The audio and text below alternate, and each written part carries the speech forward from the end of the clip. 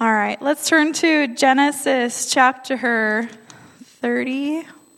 And we're going to read through 44 through 55. Thank you. And Becca, where are we starting again? We're starting in verse 44. Verse 44. Come now, let us make a covenant, you and I, and let it be a witness between you and me. So Jacob took a stone and set it up as a pillar, and Jacob said to his kinsmen, gather stones. And they took stones and made a heap, and they ate there by the heap. Laban called it Jegar-Shadutha, but Jacob called it Gilead. Laban said, this heap is a witness between you and me today. Therefore he named it Gilead. And Mizpah, for he said, the Lord watch between you and me when we are out of one another's sight. If you oppress my daughters, or if you take wives besides my daughters, although no one is with us, see, God is witness between you and me. Then Laban said to Jacob, see this heap and the pillar which I have set between you and me. This heap is a witness, and the pillar is a witness, that I will not pass over this heap to you, and you will not pass over this heap to me, and this pillar to me to do harm. The God of Abraham, the God of Nahor, the God of their father, judge between us. So Jacob swore by the fear of his father Isaac. And Jacob offered a sacrifice in the hill country and called his kinsmen to eat bread. They ate bread and spent the night in the hill country. Early in the morning, Laban arose and kissed his grandchildren and his daughters and blessed them. Then Laban departed and returned home. This is the word of God. You may be seated.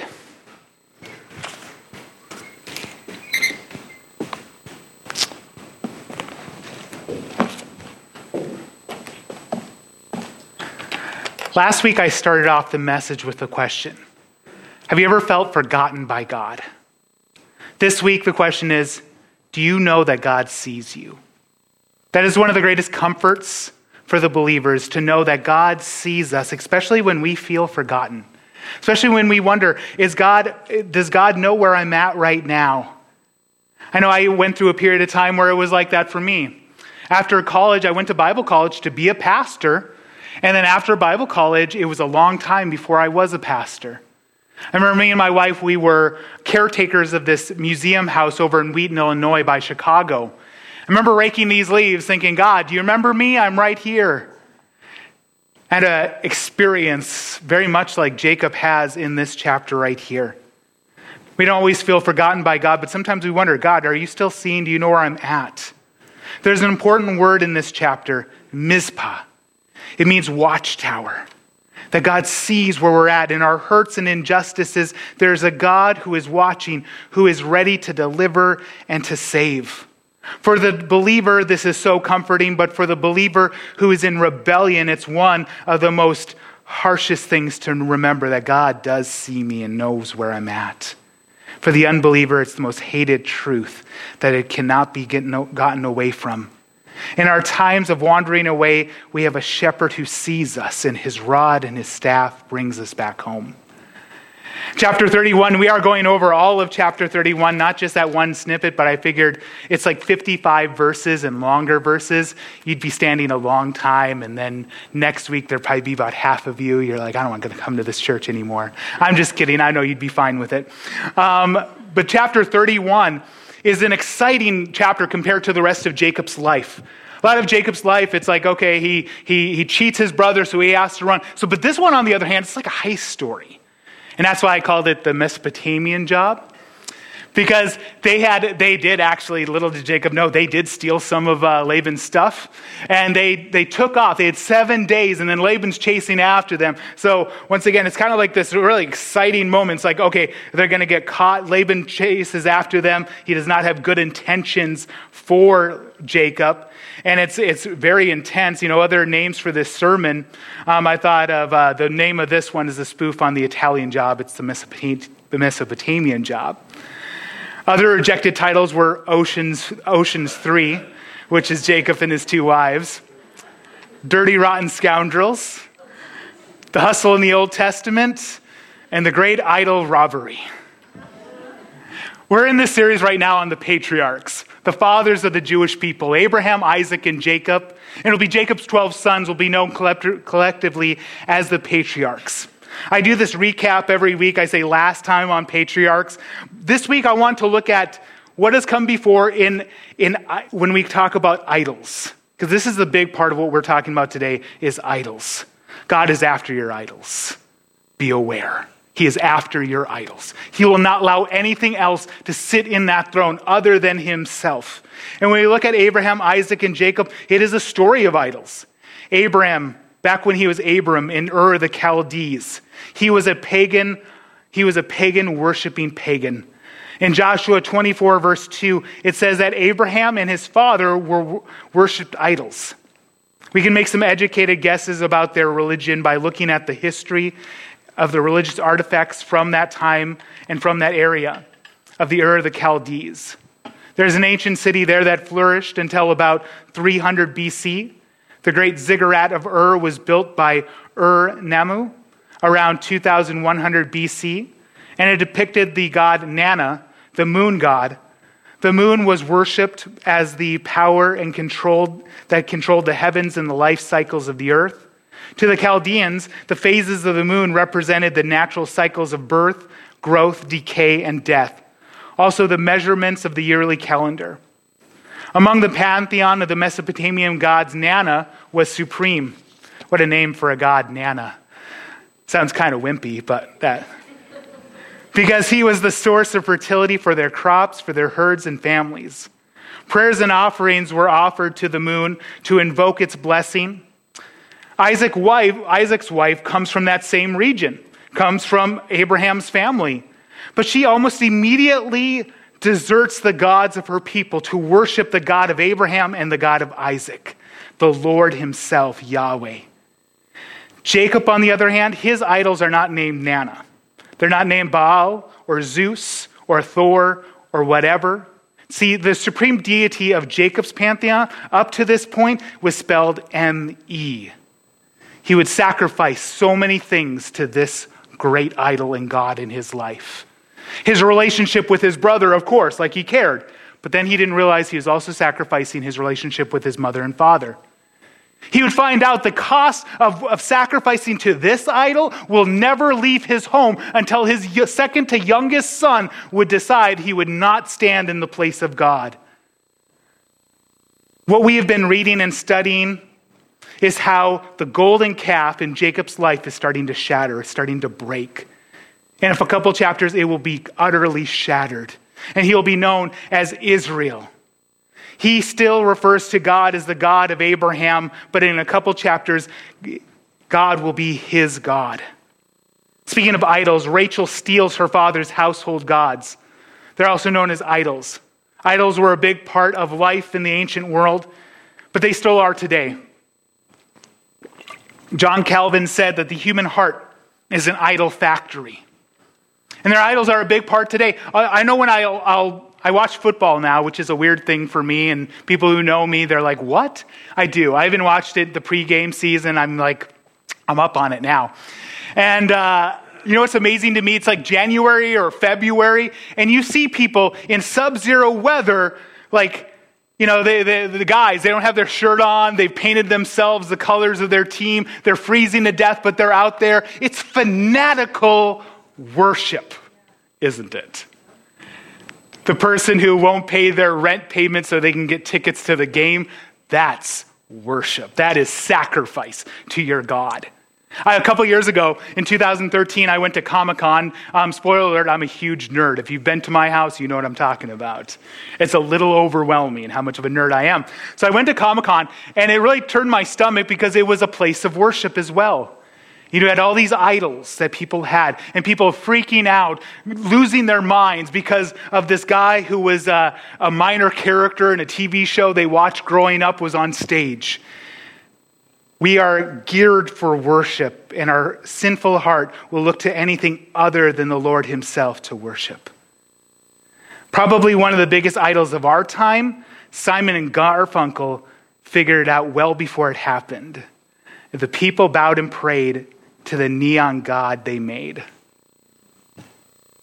This one pings me. Just in case you're wondering, it's like, he's talking about me, I'm talking about myself. I use my phone more than a 14-year-old girl, I tell you what. My wife sometimes gets on me for this and everything. But you ever wonder, you go outside, you go to major events and you see all these people, all these supplicants, all these religious folks bowing down to their one true God. Oh, so the Bible says this? Well, my God right here, it says something different. My God Twitter, my God whatever. And to put all of these things under God, you see, God today, he wants to take your idols away. He wants to take anything that would try to supplant him. Abraham Kipner wrote, "There is not a square inch in the whole domain of human existence over which Christ, who is sovereign over all, does not cry, mine." Everything we see bad in the world today started in church. Everything we see bad in society, in American society today, started in church because we forgot about this. We started saying, okay, there's certain things God doesn't really care about, whatever, do whatever you want.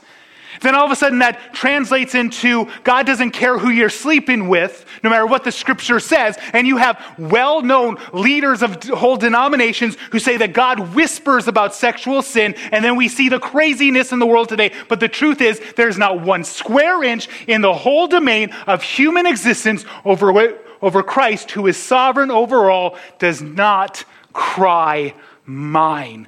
In chapter 30, in family and in work, God proved himself faithful to Jacob.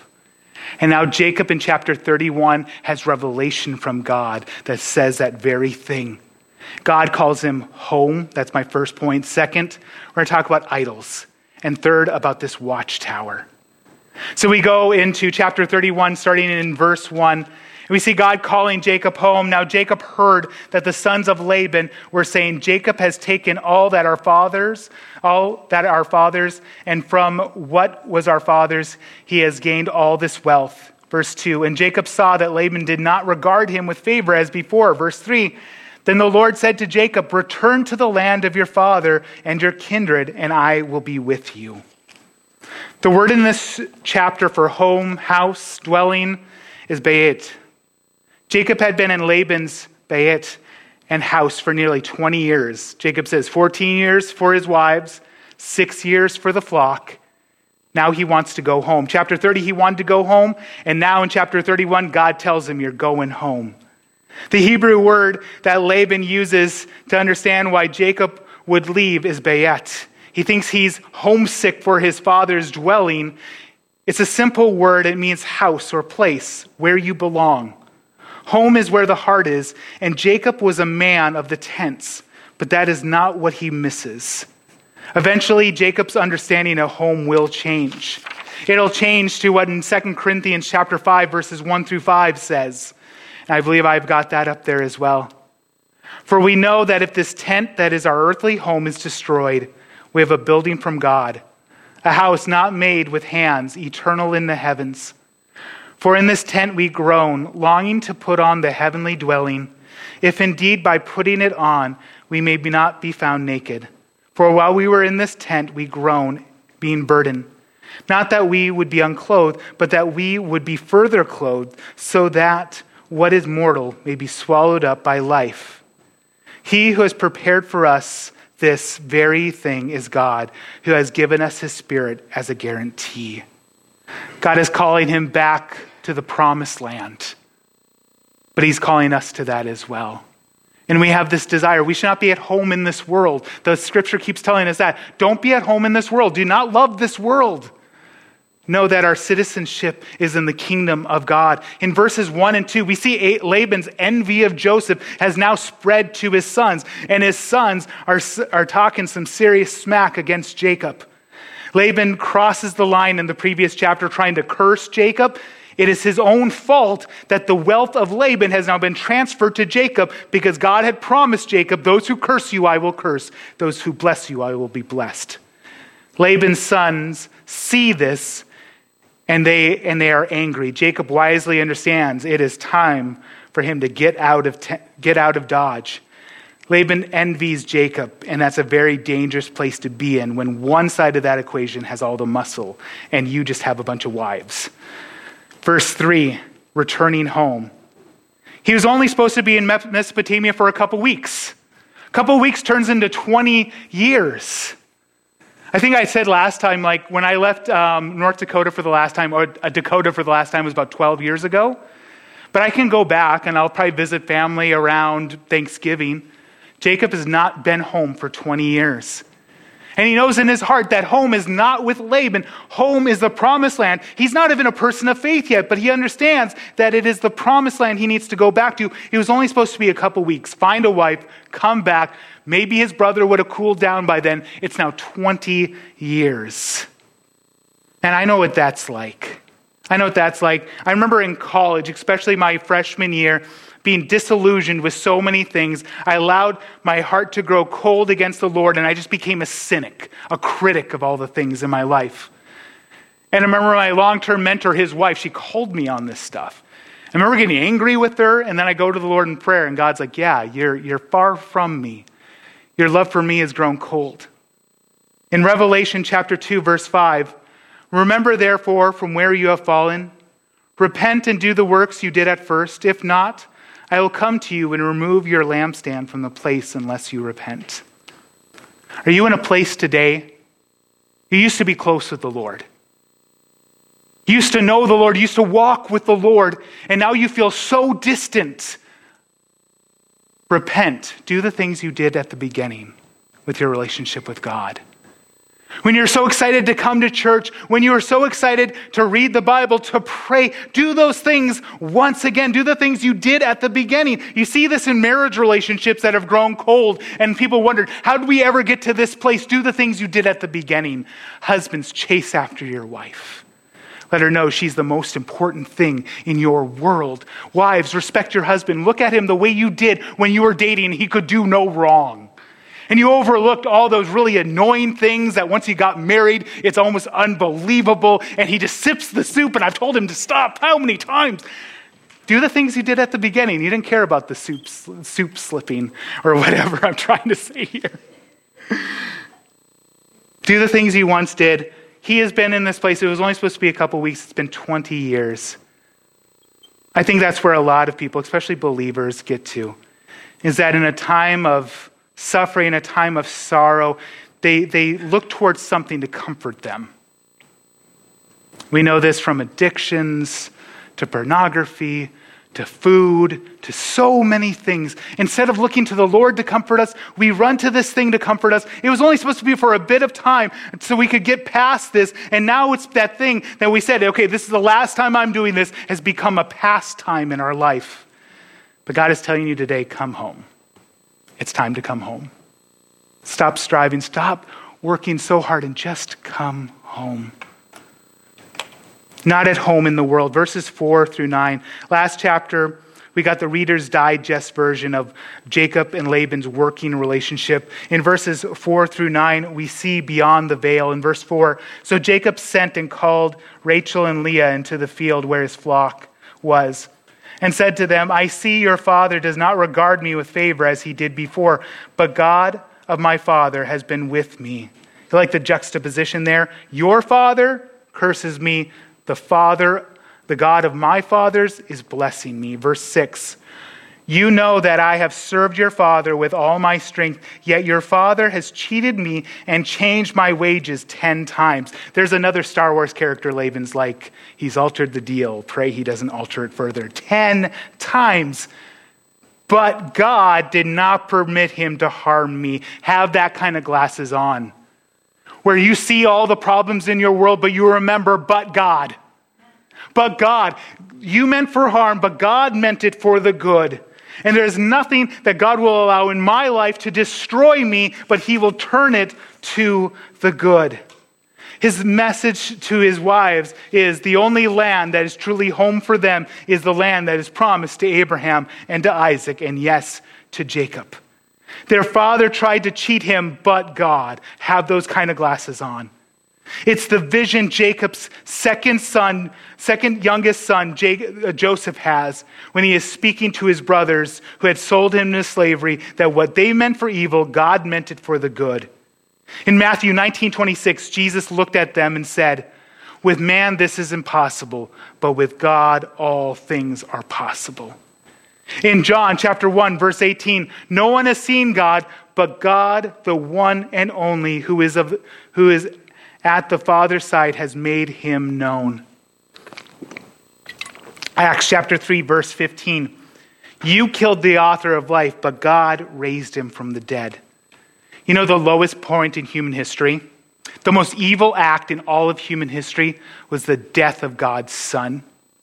We take it for granted. We got our cross, we wear our cross, we have crucifix, and we're like, Jesus died for you. But do you understand the enormity of that? God died. Can you imagine if you're an angel in heaven and you see the one who spoke the worlds into existence, who split the Red Sea, and these people, these muddy people, put their hands on him and nail him to a tree? It's the most evil act in all of human history, but God, his Father, raised him from the dead, so it's the most blessed act of human history. For salvation for all who would believe. All who would repent and believe in the Son of God, Jesus Christ. It is the greatest blessing coming out of the greatest curse, because he cursed is everyone who hangs on a tree. And you're here today and you're wondering, how is God going to make a message out of my mess? How is God ever going to turn this around? How am I ever going to know the joy of the Lord again? Remember, you killed the author of life, but God raised him from the dead. And as Joseph is saying to his wives, your father tried to cheat me 10 times, but the God of my father, the God of his father, and who one day would be his God, is watching over him. As I read in here, if he said, the spotted shall be your wages, then all the flock bore spotted. And if he said, the stripped shall be your wages, then all the flocks bore stripes. Thus God has taken away the livestock of your father and given them to me. In the breeding season of the flock, I lifted up my eyes and saw in a dream that the goats that mated with the flocks were striped, spotted, and mottled. Then the angel of God said to me in a dream, Jacob. And I said, here am I. And he said, lift up your eyes and see. All the goats that mate with the flocks are striped, spotted, and mottled. For I have seen all that Laban is doing to you. I am the God of Bethel, where you anointed a pillar and made a vow to me. Now arise and go from this land and return to the land of your kindred. Then Rachel and Leah answered and said to him, is there any portion of the inheritance left to us in our father's house? Are we not regarded by him as foreigners? For he said to us, and he has indeed devoured our money. The angel of the Lord, and that is God in the Old Testament, comes to Jacob in a dream. And he tells him this. He tells him that he is the God of Bethel. And a couple chapters before this, he has this dream of a stairway to heaven, and angels are ascending and descending this stairway. And God, the Father, is above this stairway. And at this time, he calls the place Bethel. Bethel means house of God. And he makes a pillar of stones. He anoints it. And he makes his vows. And God comes to him again in this time. And this is the thing you need to hear too. When you are feeling like God doesn't see me, he tells you, I am the God of Bethel. I am the God of Bethel. What's your Bethel? Let me tell you some of my Bethels. Truly, the funny thing about Bethel is that the house of God is everywhere. You are the house of God because he desires to dwell within you.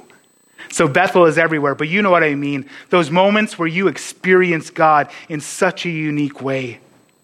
My first Bethel probably was the camp that I grew up in, over in Lakewood Park Bible Camp in Devils Lake, North Dakota. For a period of time, I grew up in a little town called Devils Lake in North Dakota. And just a funny tidbit, our high school mascot was Satan, literally Satan. And it was the Devil's Lake Satans, and it was a very weird place. All that to say that God saved me in Devil's Lake, away from Satan and the Satans, and God called me into ministry at the camp that is there. And I remember even to this day, if I go back to that camp, That's my Bethel. That is where I made my pillar. I anointed it and made my vows to God.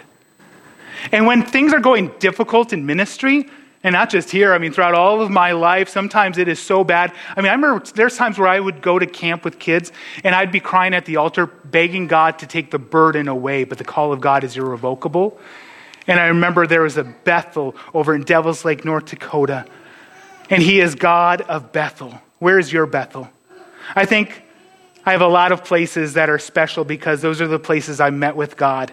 The church I grew up in, the Bible camp God called me into ministry, the bedroom I gave my life to the Lord in, where when you are triumphing or trembling, God is telling you he is the God of Bethel. In verses 14 through 16, I didn't read those. I'll read those right now. Then Rachel and Leah answered and said to him, "Is there any portion of the inheritance left to us in our father's house? Are we not regarded as foreigners, regarded by him as foreigners? For he has sold us, and he has indeed devoured our money. All the wealth that God has taken away from our father belongs to us and to our children. Now then, whatever God has said to you, do." We just witnessed a miracle right there. Did you catch it? These two sisters agreed on something. You remember in the last chapter, they're literally using children and their maid servants as like pieces on a chessboard against each other. They've finally gotten to this point where they're able to agree on something. This is something I just want to take an aside right here. We don't go over these narratives in the Old Testament to be like, hey, these are really terrible people. Don't be like them. No, these are the best of us, and they struggle. They struggle and they fail, like you and me. And they are in desperate need of a Savior, like you and me, and constantly in the need of a Savior. Because with all the chaos in the family, you know what we see here? We see a good husband who doesn't just tell his wives, here's what we're doing. He lays out the situation before him, why he believes that they need to get out of here. And then they agree with him. Whatever God tells you to do, let's do it. Let's be united. Let's be one and do this. In verse 17 through 24, here's the dramatic part. Here is the chase. This is like in those heist movies. They're getting away, and it's like, are they going to get away, or is the person going to catch them? Verse 17, he instructed the first. When Esau was I am in the wrong chapter. Let me get to chapter 31, verse 17. So Jacob arose and set his sons and his wives on the camels. He drove away all his livestock and his property that he had gained, the livestock in his possession that he had acquired in Paddan-aram, to go to the land of Canaan to his father Isaac. Laban had gone to shear his sheep, and Rachel stole her father's household gods. And Jacob tricked Laban, the Aramean, by not telling him that he intended to flee. He fled with all that he had and arose and across the Euphrates and set his face to the hill country of Gilead. When it was told Laban on the third day that Jacob had fled, he took his kinsmen and with him and pursued him for 7 days and followed close after him into the hill country of Gilead. The chase is on. Now, it's probably not as cinematic as like the Italian Job with their little cars. They're driving the gold away in, but the consequences are much dire because Laban, he's not running after them to say, hey, you left without saying goodbye. Let's have tea and crumpets. He's brought his strong men with him, his relatives, as in his sons, and he's out for blood. And little does Jacob know, they actually did steal from Laban. He just doesn't know it. And they get out of there. They have a 3 days head start, and in 7 days they catch up to him. It's a very dramatic time here. If you remember the end of the last chapter, Jacob is now rich and has a lot of servants. It's not as dramatic, like I said before, because you don't move super fast when you have to have not just your wife, or wives in his case, your children. He has 11 kids. That's a lot of kids. You also have your servants. You have your animals. This is very slow going. That's why they take off. They try to get a 3-day head start. They have around 300 miles to cover. It's a chase nonetheless. They leave without telling Laban. In fact, the word right there, when it talks about them taking off, that it stole the heart of Laban. I like to think because he was sad that he didn't get to say goodbye to his kids and his grandkids. I wonder if it was more about his idols that are missing. If it's more about the flocks that were missing. He didn't get the chance to try to trick Jacob even out of those. When he runs after them, think of this as a war party. Laban will tell Jacob that he has the power to hurt him. Why would he bring the power to hurt him unless he intended to hurt him? In verse 24, God comes to Laban in a dream and warns him about doing evil to Jacob. He tells him, beware. I said last week, Laban wouldn't have gone to somebody else's property, found a couple of their sheep and goats and slapped them around. But that's what he's been doing to God's sheep, Jacob. God's had enough of it. And he comes to Laban in a dream and tells him, beware. Beware, do not say anything evil or good to Jacob. Jacob is fleeing to Gilead, which is some 300 miles from Haran. And Laban is 7 days behind. He takes him 7 days to catch up with him. And his intentions towards him is not to wish him well, not to have tea and crumpets and say goodbye. It's to do harm to him. Verses 25 through 35, we're going to deal with his stolen gods. Verse 25, and Laban overtook Jacob. Now Jacob had pitched his tent in the hill country, and Laban with his kinsmen pitched tents in the hill country of Gilead. And Laban said to Jacob, what have you done that you have tricked me and driven away my daughters like the captives of the sword? Why did you flee secretly and trick me and did not tell me so that I might have sent you away with mirth, songs, and tambourine and lyre? Who does this liar think he's fooling? He didn't bring those things with him. Verse 28, and why did you not permit me to kiss my sons and my daughters, speaking of his grandsons and granddaughters? Farewell. Now you have done foolishly. It is in my power to do you harm, but the God of your father spoke to me last night, saying, be careful not to say anything to Jacob, either good or bad. And now you have gone away because you have longed greatly for your father's house. But why did you steal my gods? What about these household gods? You probably noticed I didn't talk much about these household gods, specifically that Rachel stole. The Hebrew word is teraphim. And in my opinion, the teraphim were really just expensive action figures.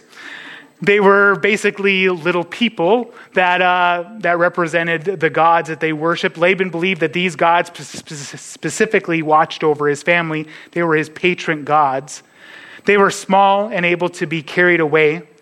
And any god that can be carried away is not much of a god. But Laban's angry, and he feels like he's been cheated, even though he is the one doing all of the cheating. Verses 25 through 30, we see Laban's accusations. Laban really sees Jacob's wives, his children, his wealth, all to be Laban's. He is absolutely wrong about this. When Laban catches up to Jacob, we see how wise Jacob was to get out of that place. Laban makes accusations. He claims ownership over Jacob's wages, his wives, and his children. He has dealt in bad faith, but God protected Jacob and still does. In verse 29, Laban tells Jacob that it was in his hand to do evil against him, but the God of his father stopped him. That's a nice veiled threat, right? It's like, I could beat you up, I could break your jaw, but I'm not going to do that today. Nice place he got here. It'd be a shame if something bad happens. Yeah, he's threatening him, and Jacob is not having it anymore. He makes a direct, unfortunately, a true accusation.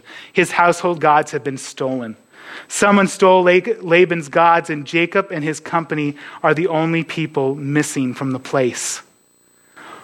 More and more pastors, men and women of God, are despised in our culture. More and more real men and women of God are despised in churches too. Why? Because if someone's a real man or woman of God, they do not act on their own, but they act on the orders of God, and God is after idols. And nobody wants their golden calf destroyed.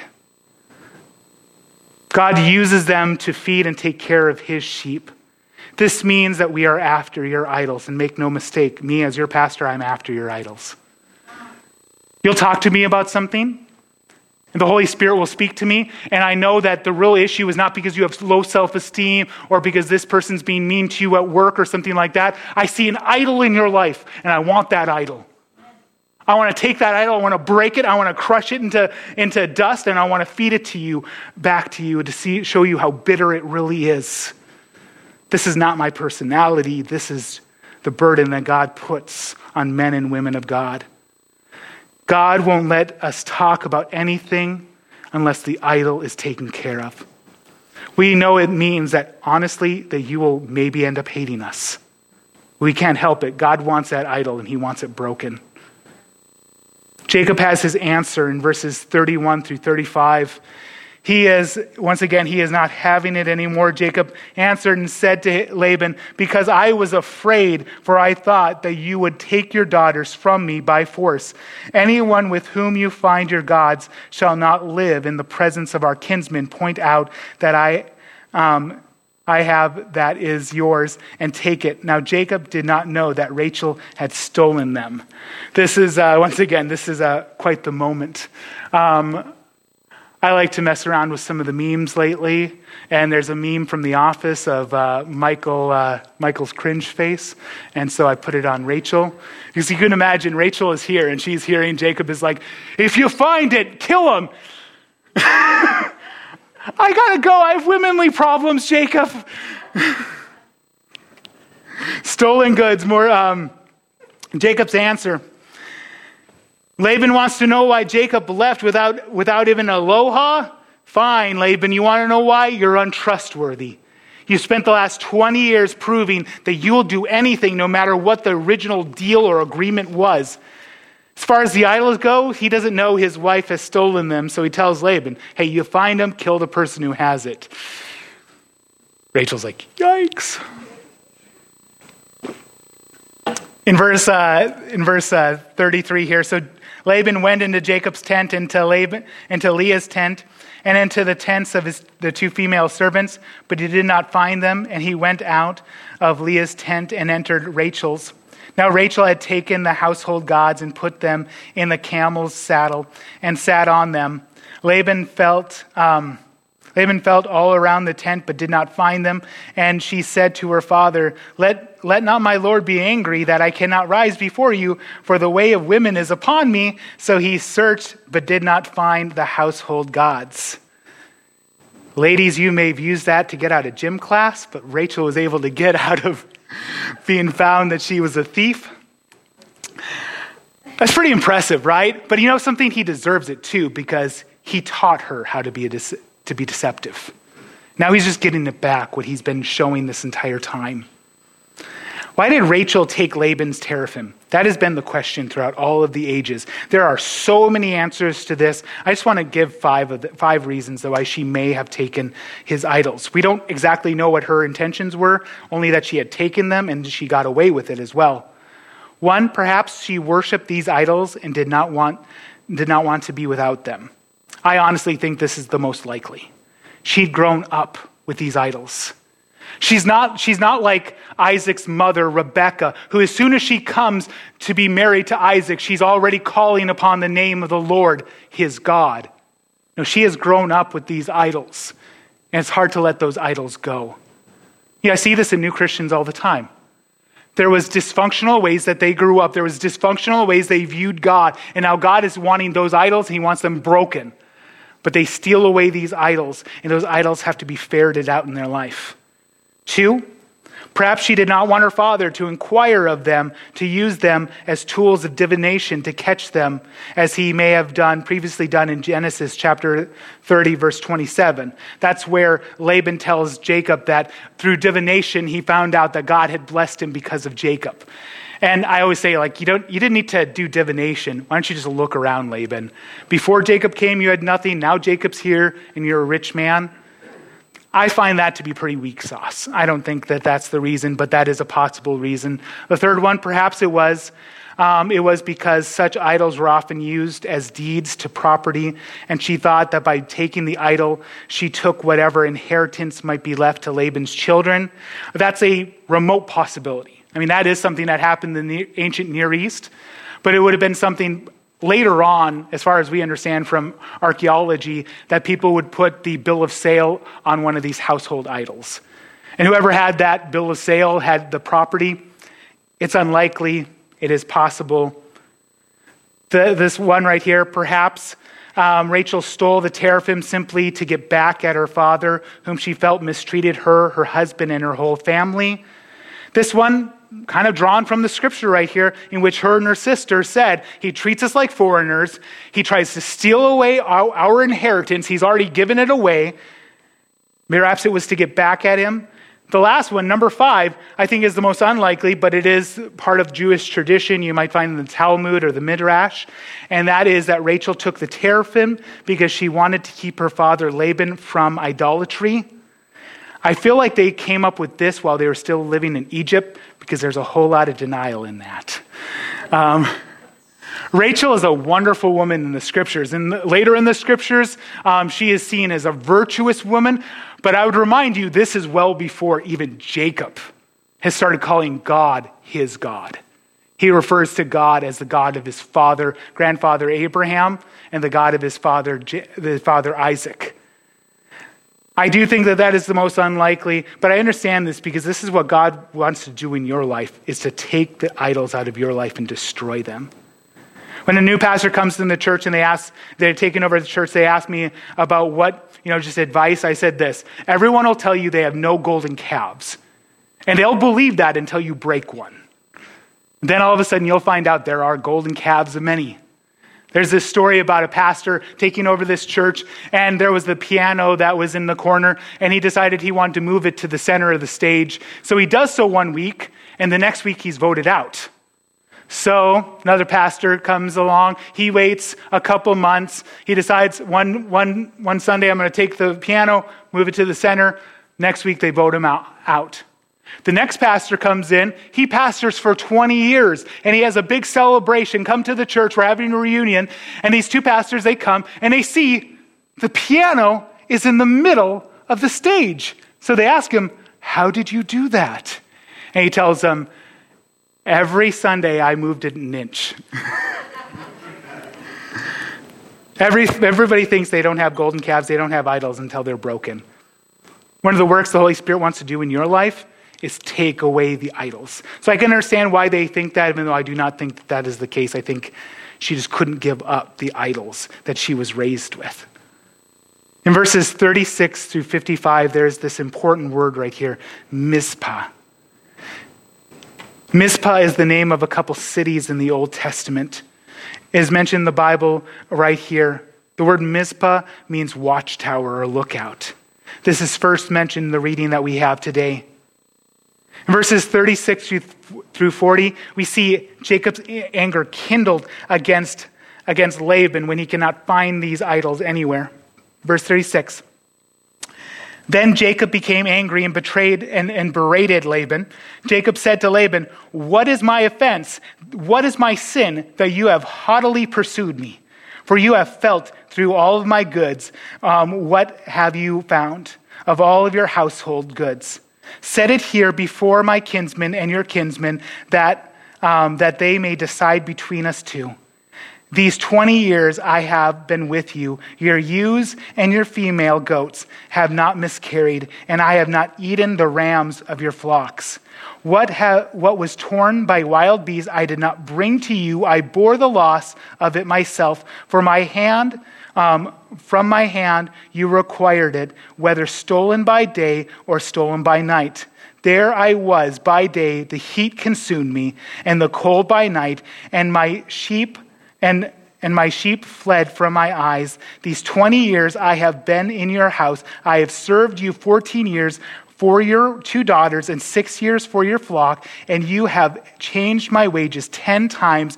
If the God of my father and the God of Abraham and the fear of Isaac had not been on my side, surely you would have sent me away empty-handed. God saw my affliction and the labor of my hands and rebuked you last night. Warning to everyone who is a manipulator, one day the manipulated will have their day. Today or judgment day, the day comes and Jacob unloads on him. You kind of think of, okay, he's talking to him. Why'd you leave without saying goodbye? And Jacob's like, because you're not trustworthy. And then 20 years of slights start pouring out from him. I see this in relationships all the time, marriage relationship, friendships, or whatever. You have what seems like the issue, but the issue is not the issue. It's 20 years of issues. You see this a lot with siblings too. It seems like a very small thing. You haven't talked to your brother or sister for 6 years. And you're like, okay, well, if they would just stop, if they would just apologize, it's not just that. It's also every time you grew up and you just don't know how to express it. All of a sudden this waterfall comes out of Jacob. And he goes over all these things. The thing about the ram that would be torn apart by animals, he didn't bring it to Laban. The custom was if you had an animal, you were a shepherd, it got destroyed by an animal, you would take the broken body, you'd show it to the owner, and you could say it's not my responsibility. This is what Jacob's sons do with the animal and then with his own son. When they bring the coat of many colors that's been torn to their father as evidence that it was not their doing, even though it was their doing. Jacob does not even take his rights with Laban. He replaces the animal himself. Last week I told you that Jacob has a defender, and this week he has a defender, and this week you have a defender. He calls it plain. If it wasn't for the God of Abraham and the fear of Isaac, and that might seem weird to you, because last time we left off on Isaac, he couldn't even get out of his tent and he couldn't see. He's not saying, my dad's going to come and beat you up.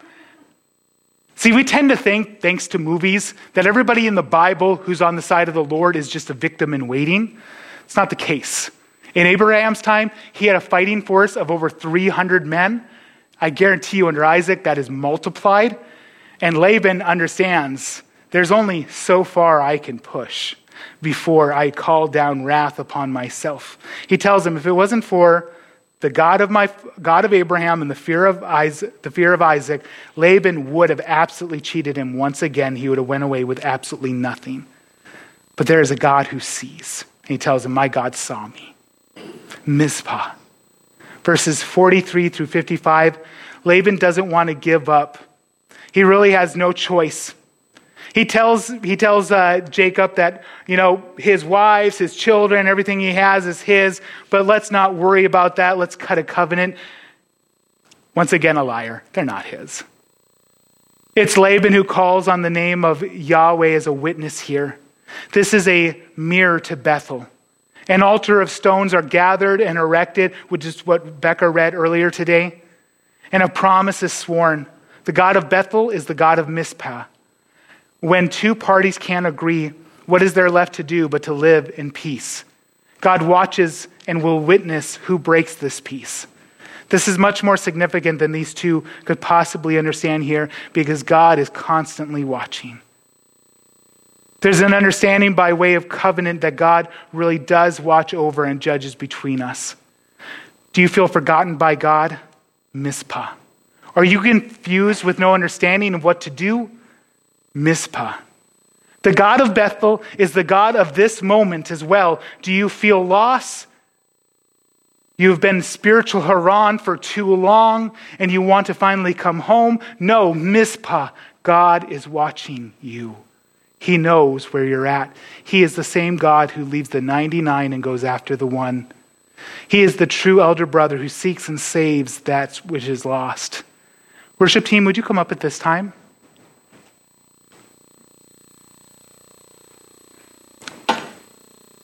What is truly happening in Jacob's story is that the God of his fathers is coming after him. Is coming after him to come get him. Now he's in a state of rebellion. He's coming to this place of faith, but he's not there yet. But God is coming to come get him. The true heist of this and drama of this chapter is actually to get Jacob himself. He had been lost in a faraway country. You may have heard the story of the prodigal son. The prodigal son, the lost coin, the lost sheep, apply to every narrative that has ever been told. Of Abraham, Isaac, and Jacob, and you as well. That God leaves the 99 to go after the one. He rips apart the whole house to find that one coin. And yes, prodigal, he's coming after you too. Whether you're the lost son at home or you're the lost son in a faraway land, just as Jacob was in this faraway land. The word prodigal in the English, it doesn't mean wayward or sinful. It means to spend without any understanding, with just spend frith, to spend until there's nothing less. And that is why Pastor Tim Keller said the one who's truly prodigal in the story is the father, who spends a lot more than money, who gives a lot more than money. And our God gives more and more than any of us could possibly understand. Jacob, he is this younger brother in all ways. He has been lost in a faraway country, envying the pods the pigs were eating. But now the true elder brother, the Lord himself, has come to him to bring him home. He sees him, Mizpah. He sees you too. He sees that lost family member or friend who seems like they are so far away from the Lord. The Lord sees him, and may he judge between us while we are apart. If they are truly Christ, then the enemy can't keep them. We used to sing this song at camp, and maybe you're around my age, you remember this. Well, I went to the enemy's camp, and I took back what he stole from me. You know, the problem with that song is that we're not the ones who sing this. The Lord himself sings this. Because he comes into the enemy's camp and he takes back what is his. And not the gates of hell will overcome. The schemes of man cannot overcome. The rebelliousness of his children will not overcome. He comes into the enemy's camp and he takes back what he stole from him. And the enemy is under his feet because God has put everything under his feet. That's the work of the Holy Spirit. He finds Jacobs who are in Haran and he brings them back home to the promise. Maybe that's you today and you're in this faraway land. You don't know how you even got here anymore. Come home. Maybe today you have secret idols. Nobody has any clue. Like you're involved in things that if people knew, you'd be terrified. And God is telling you he wants these idols and he wants to break them. Maybe it's an idol in your life that's taken away your affection from God that people wouldn't even understand. They'd be like, oh, it's not that bad. But you know in your heart that you've drifted away the Lord because of this. Maybe it's just a hobby. Maybe it is actually your phone has become an idol in your life. Maybe you need to be reminded of this, dear one. God is watching. God is watching and he sees where you're at. Those times you wake up at 3:00 in the morning in tears, he sees you and he is comforting you and he is there to help. Mizpah. The worship team is going to lead us in our final song. This is our time to respond to the message, to respond to God's word. We are not simply to be hearers of the word. You listen to my message today, you're like, oh, that's really neat about all the stuff, about Nana and all that. That means nothing. But as you've been listening to the word of God today, what has the Holy Spirit been speaking to you? Respond to it. Give away the idols. Come home. Or just be encouraged with the knowledge that God watches me. He sees me. There is a Mizpah in my life as well. Worship team, lead us in our final song. Thank you.